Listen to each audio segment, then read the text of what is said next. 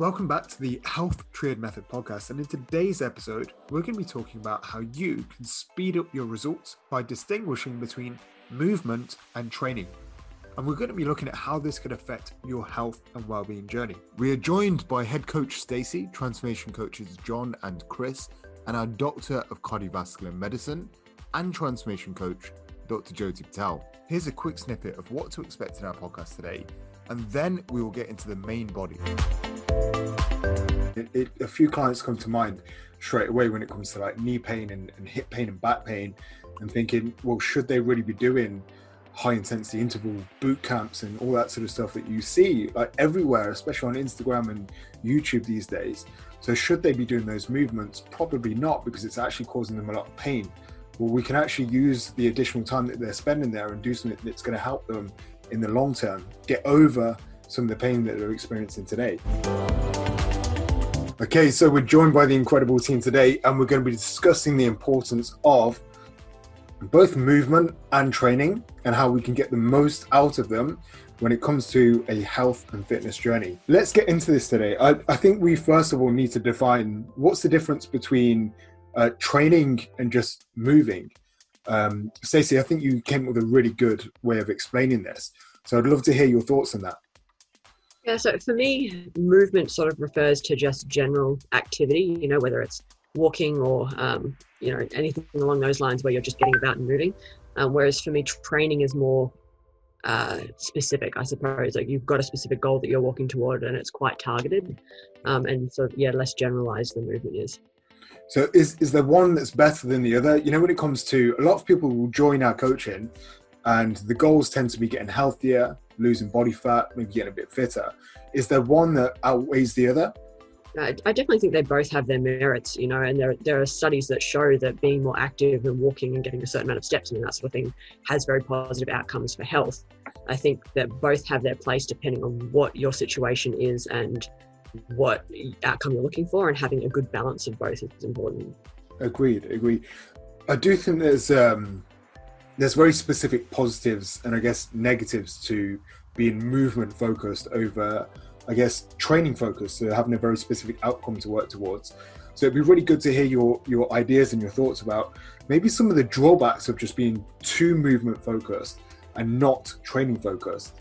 I think that if you look at it, so movement is more low intensity, whereas training can be more high intensity. So there's a difference within that. So again, it depends on where you're coming from. But if your conditioning is at a high standard, then you're more likely to be able to perform to a higher intensity.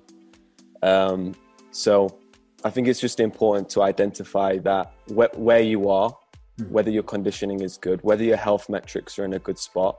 If they're not, then more low intensity, spending more time on low intensity would be a good idea for you to then build up towards more high intensity, which you can do more within training sessions. Yeah. So there's less, I think, Chris, you've talked about this, right? Less physical stresses on the body. So it may be easier to actually recover from some movement-based work instead of specific training. Would you agree with that? Yeah, I think the low intensity is just going to be super beneficial if we do need sort of more output without adding a lot more stress on the system. It sort of boils down to that stimulus and that adaptation. If we're spending a long time with a lower stimulus, we're going to get less adaptations, but that might be what we need at the time. But if we are looking for, if you've got a bigger goal, more to achieve, you're going to need to spend more time hitting those bigger stimuli if you want the bigger adaptations. So I think it's just what's relevant and when. Yeah. You know what? I feel like we missed a bit of a beat here. So what is movement? How do we define that? What is movement? Doing 25 burpees and 500 jumping jacks and star jumps? Or is movement just going for a walk, or is it both? I definitely think it can be both. Like a lot of the time we see it in people walking, they've got, I have to hit 10,000 steps a day, or I have to hit 15,000 steps a day, or whatever it is. Or we can see it in people who just like to do some yoga or some mobility work. That's still movement. Or on the opposite end of the spectrum, we see people who don't really have a focus with their exercise that they're doing, but they're doing multiple boot camp sessions a week. That's always a lot of random movement with no real direction.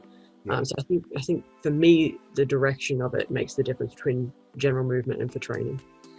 I think if we look at our client base as well, it tends to be people that aren't, I guess, rich with time. I would say time poor people. So either, with family or work, or whatever it might be. So just trying to be more efficient with our time. So I know you've just mentioned there, some people work to like 10,000 steps or 15,000 steps a day.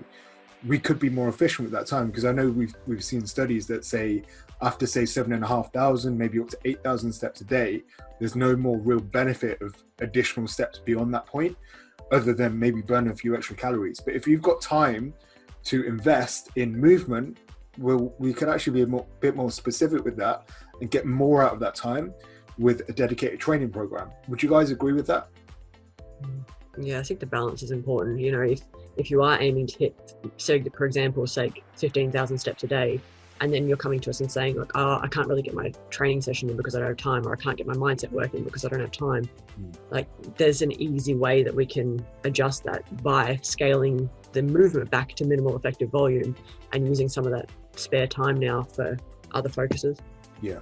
And I think that kind of leads us on to another point there, is like, not all of our clients will come to us in the best possible shape, right? With, knee pain, hip pain and back pain.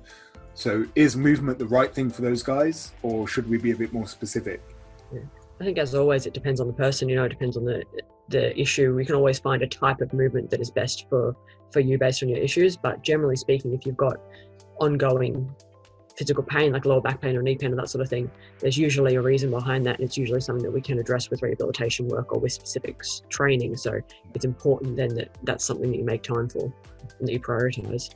Yeah, I like that. I think that's really, really important. A few clients come to mind straight away when it comes to like knee pain and hip pain and back pain, and thinking, well, should they really be doing high intensity interval boot camps and all that sort of stuff that you see like everywhere, especially on Instagram and YouTube these days? So should they be doing those movements? Probably not, because it's actually causing them a lot of pain. Well, we can actually use the additional time that they're spending there and do something that's going to help them in the long term get over some of the pain that they're experiencing today. But I think it'd be really cool to actually talk about, because we've mentioned what movement is there. What do we mean by exercise? What do we mean by specific kind of training plans with specific outcomes? So what sort of things come to mind there? It sort of spans the spectrum from rehabilitation work to standard resistance style training, to even, like, you could even bring conditioning work into it. There can be conditioning training. It just means that it's more focused and you're working toward a set goal rather than just moving for the sake of additional movement. So I think it's any sort of structured plan that you're given to get a specific outcome. Like that. And Jyoti, you came off mute for a second there, so I think you had something you wanted to share. Yeah, I was just going to say, when it comes to training, if you've got a dedicated plan or a program, you really want to be making notes or filling in your app in terms of like how many sets you're doing, the reps, the weight that you're lifting, but making notes in terms of how you're feeling, how that movement feels. Yeah. Knowing what the difference between pain from like the sort of strain of the exercise versus pain from an injury, knowing that is what the differences are. Also sending like training videos to your coach. The importance is really so that we can see that you're training at intensity, and what your capability level is. Yeah, I think that's really, really powerful. And do you know what, to add to that as well, is that obviously the way we structure our programs, they're strategic, right? So we're not just going to go in with a finger in the air and think, oh, what can we put in there today? We're actually going to think about what does that client need and be really specific. But what we see is what people try and do in week 1, by the time we get to week 4, it's become easy. So where you've kind of marked down, how do I feel at the end of the session? Usually people are like, oh, that was a 10 out of 10 session in terms of intensity. And by week 4, they're like, actually a bit more manageable. So it's like 6 out of 7 out of 10 now. And then that's our cue to say, yeah, you're ready to move on to the next phase and get the most out of it. So I think that's kind of a confidence builder as well, but it's great to see specific progression within that, just knowing that you're more capable over time. But no, I think that's really, really powerful. In fact, I think it'd be good to just talk about any tips or hints that you guys might have to help people get the most or I guess both ends of the spectrum. So from movement to training to even getting the most out of coaching. I think one really important thing when it comes to training especially and to getting the most out of the coaching is to have that communication with the coach and to be sending videos of the exercises and things.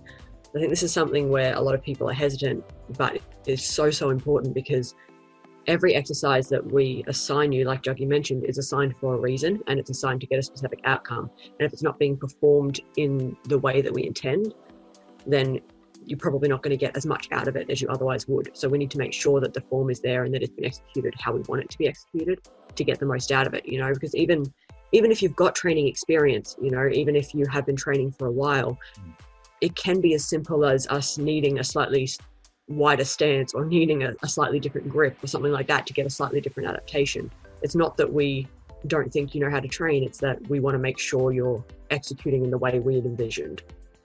But I think even for me, I've been training since I was like 18, and I'm not going to give away my age now, but I'm a lot older than 18. But I did an exercise the other day, the pike press, and I realized I can't do the pike press properly because I can't bring my hips up high enough.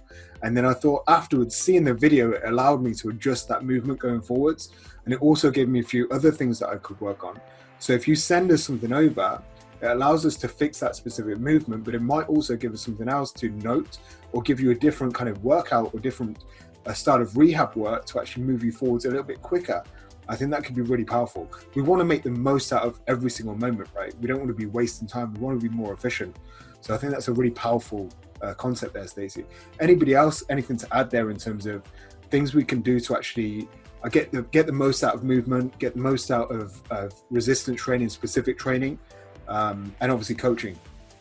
I think direction's a big thing, knowing where you want to go, and then that will obviously dictate sort of how much movement you need, how much general training you need, sort of where you sit on that spectrum, sort of how intense that training needs to be. Yeah. Because if you don't know where you're going, again, it's very hard to plan for, but you also don't know if you're getting any close to your destination along the way. Yeah, I massively agree with that. And John, did you have anything to add there?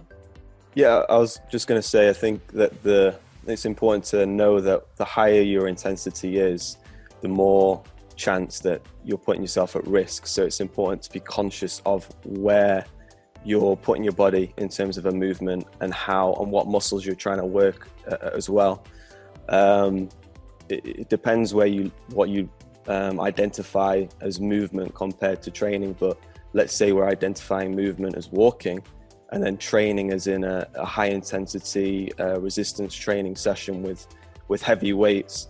You're more likely to potentially injure yourself with heavier weights. So it's more important to be a lot more present within each rep, each set, sort of thing. Oh, I love that, man. I really like that thought process. And guys, I think that's been really, really helpful. I think that's really shaped people's understanding of what movement is, what training is, and how they can bridge the gap between the two and make the most out of that. So I really do appreciate your time today. If anybody's watching this and they've got any questions or any further feedback that they would like on their own training, please feel free to reach out to us at any time, and we'd be more than happy to help. If you enjoyed this episode today, all I need from you is to subscribe to the podcast, leave a comment, rate the podcast, and review it. If you share this podcast to a friend or family member, you will be helping us in our mission to educate and inspire our community to positive change. Thank you again for tuning in. I'm incredibly grateful. And until next time, have a powerful week.